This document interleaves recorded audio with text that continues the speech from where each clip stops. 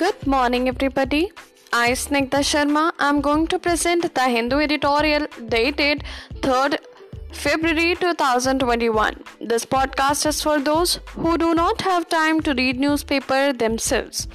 The analysis of the editorial is given on the last segment of the podcast. Let's get started. Happy preparation.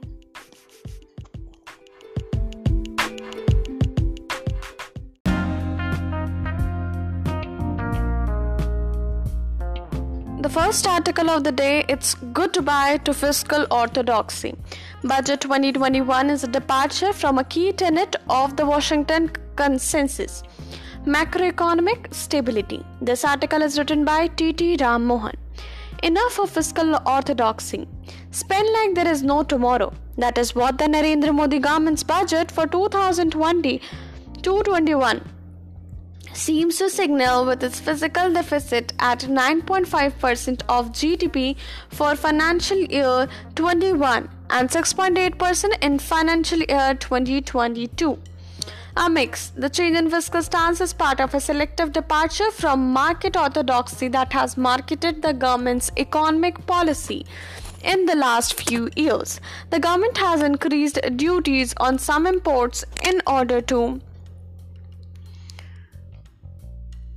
protect and foster domestic industry. It has introduced performance-linked incentives for designated sectors, something that goes counter to market economics.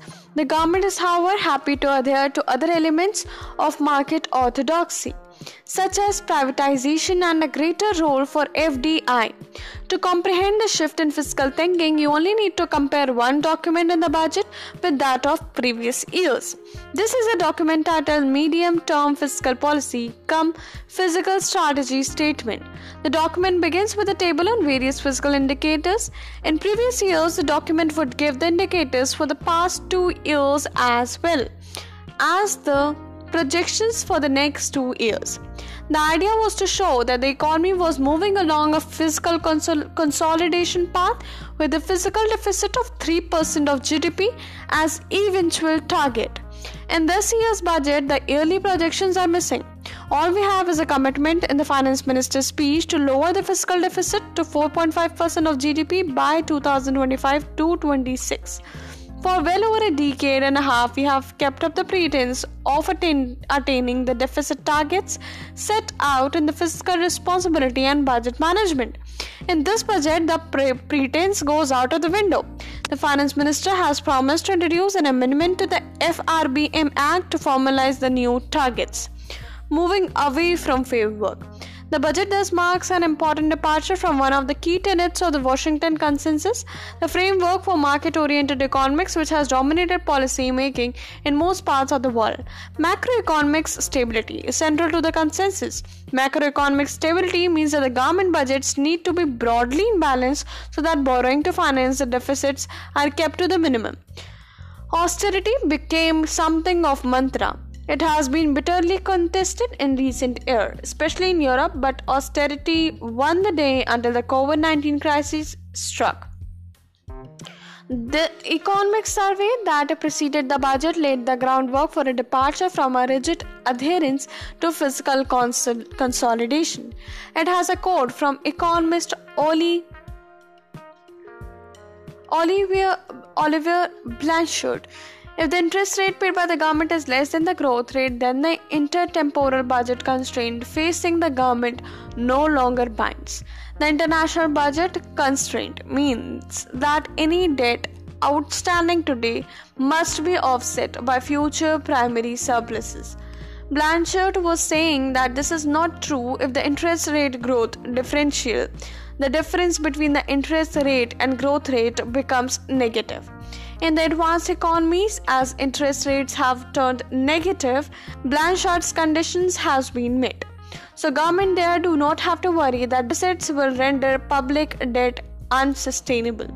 Spend more. The IMF, the International Monetary Fund, and the World Bank, both flag bearers of the Washington Consensus, have been urging a departure from fiscal orthodoxy in the wake of the pandemic. Both these institutions used to be wary of any increase in the public debt to GDP ratio beyond 100%. Today, they are urging the advanced economies to spend more by running up deficits, even when the debt to GDP ratio is poised to rise to 125% by the end of 2021. The survey argues that in India the growth rate is higher than the interest rate most of the time. So the conventional restraints on fiscal policy needs to be questioned, especially when there is a serious contraction of the sort the Indian economy faced in 2020 to 21. It says that in the current situation, expansionary fiscal policy will boost growth and cause debt to GDP ratios to be lower, not higher. Given India's growth potential, we do not have to worry about debt sustainability until 2030. These points are by no means novel. The conditions for debt sustainability are well known. However, the surveillance was not accepted in the past. Indian fiscal policy has adhered to orthodoxy even during a lockdown or downturn, such as the one we faced in the years preceding the pandemic. An important consideration was the fear that the rating agencies would downgrade India if total public debt crossed, say, 10 to 11% of GDP. That is a risk that cannot be wished away unless the rating agency would have decided to toe the IMF World Bank line on fiscal deficits. Key concern. Another concern is that a large fiscal deficit can fuel a rise in inflation. It is more than likely that a change in the fiscal consolidation targets will require a change in the inflation targets of 4% set for the Reserve Bank of India. The budget makes no mention of such a possibility. Perhaps the finance minister did not want to administer too many surprises at one go. A third concern is that with the tax to GDP ratio not rising as expected, the sale of public assets has become crucial to reduction in the fiscal deficit in the years ahead. This is a high-risk strategy for years now. Revenues from disinvestment have fallen short of targets. The sale of Air India, which was begun in 2018, is still dragging on. We need to face up to an important reality. Large-scale privatization is not easily accomplished in India. Selling public assets cheap is politically contentious. There will be allegations of favoring certain industrial houses. Public sector unions are a vital political constituency. Privatization of banks raises concerns about financial stability. Job losses from privatization are bound to evoke a backlash. Privatization means FDI. Moreover, large-scale privatization almost always involves substantial FDI. In Southeast Asia and Eastern Europe, privatization of banks meant a large rise in foreign presence in the domestic economies. Atmanirbhar Bharat connotes greater self-reliance and stronger Indian companies. How does the government reconcile a rise in FDI with Atmanirbhar Bharat? If the nation's political economy came in the way of our meeting the FRBM targets, it is also likely to pose an obstacle to a large-scale privatization. A departure from fiscal orthodoxy is welcome, but the government needs to think of ways to make it more sustainable. T.T. Ram Mohan is a professor at IIM Ahmedabad.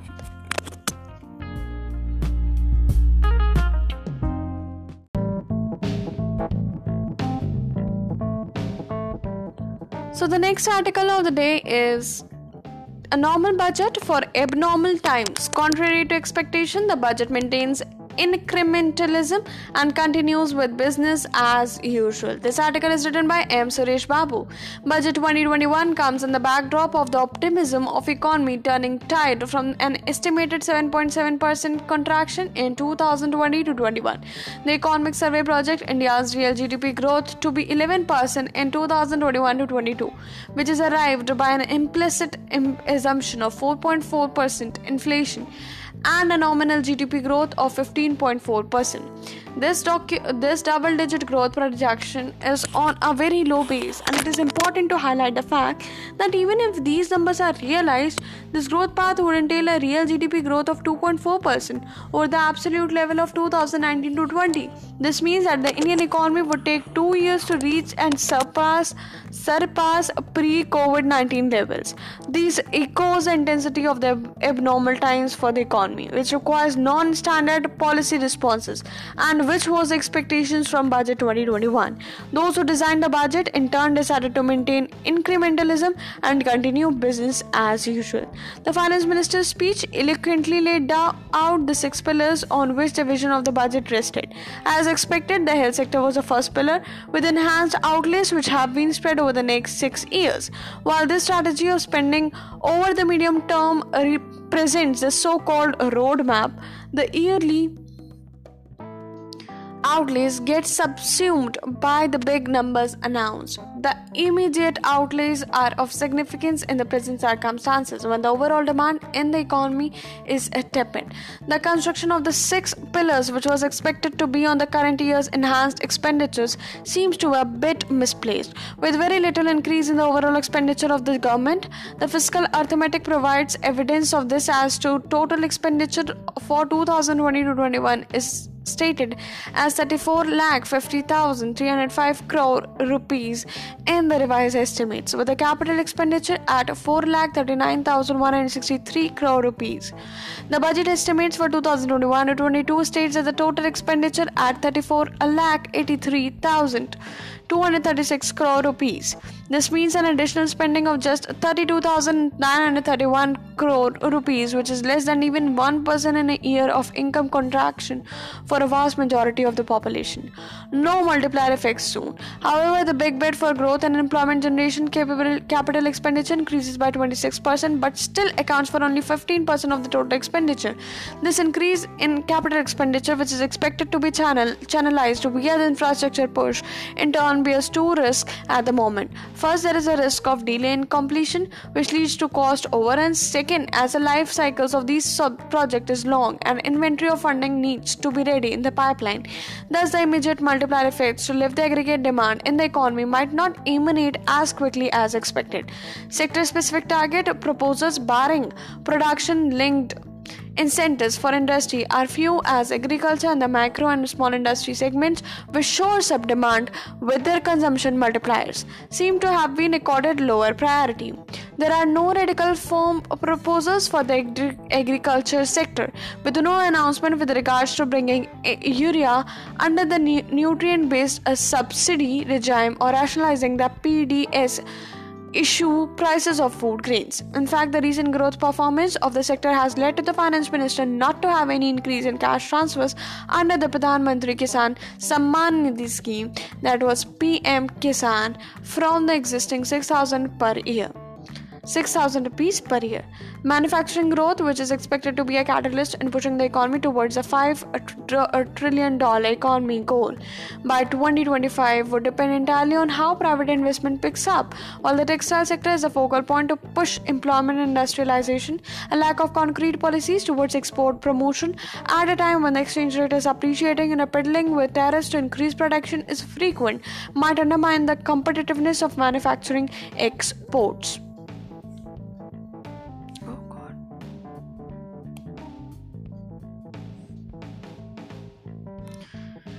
The creation of a development finance institution addresses are one of the 3 issues that infrastructure provisioning faces in the economy. While the financing part can be addressed to some extent by this new to some extent by the new entity, the other 2 execution risks and regulatory issues are still left wide open. This new institution can be seen as a first step towards cleaning up the financial sector, as amount set aside for the recapitalization of public sector banks looks short of the requirement. Given the emphasis on the startups and one-person companies, the stress on the financial system in the coming years is likely to increase as these firms are more prone to the cyclones in the economy. Urban employment left out. The growth push of the budget subsumes the welfare implication, which is the hallmark of the new welfareism model of the present government.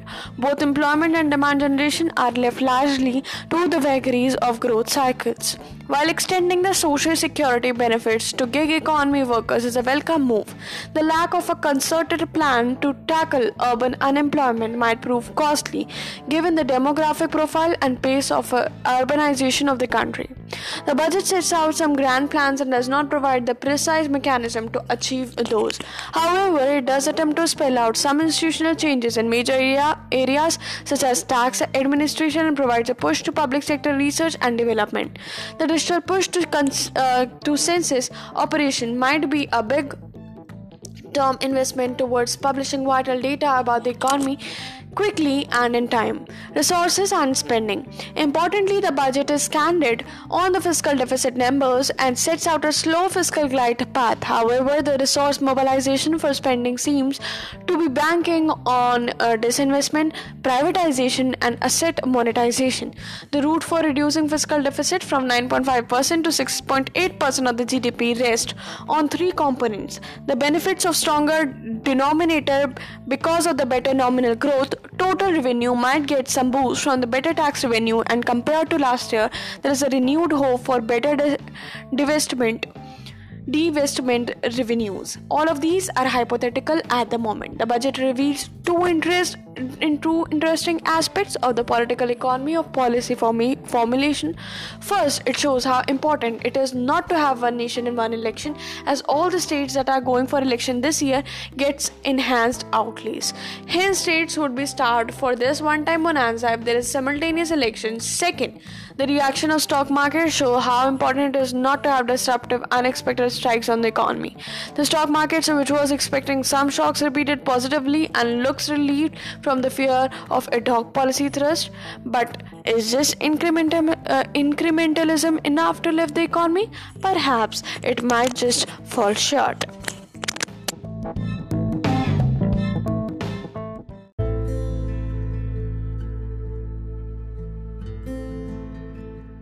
So the next article of today is booting out partial democracy. In Myanmar, the breakup between the NLD and the military was inevitable.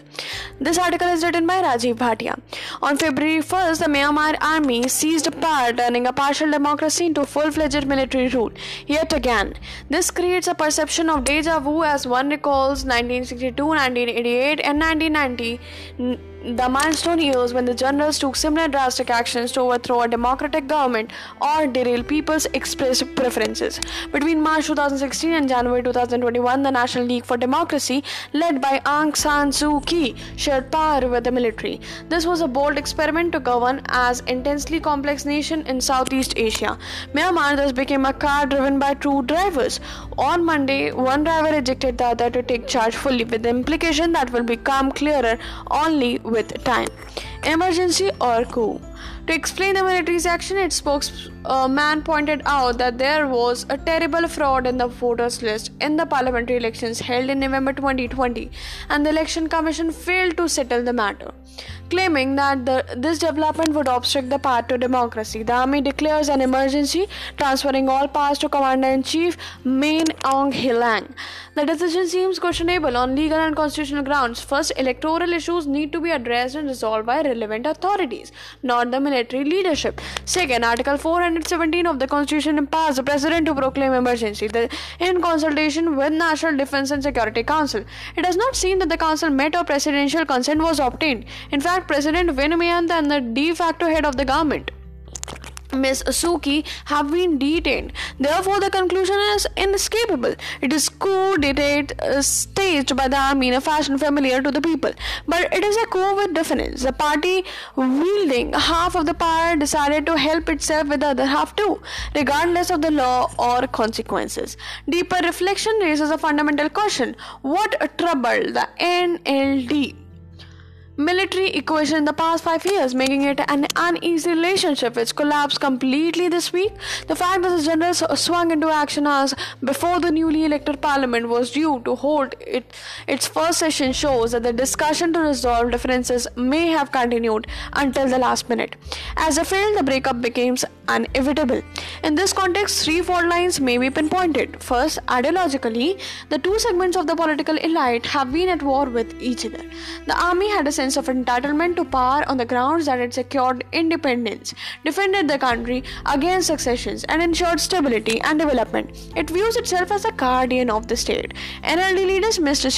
Suki, the protagonist, has always expressed admiration for the army, especially because it was established and nurtured by her father. But she has been a staunch advocate of democracy, a system in which the army should be completely apolitical. Specifically, the two sides have had modest to serious differences over ethnic reconciliation, constitutional reform, the Rohingya issue, and the China policy. Second, in political terms, the fight is for power. The army has been used to exercising power for long, which yields its immense economic dividends too. Playing second fiddle to democratically elected leader was a difficult role for it.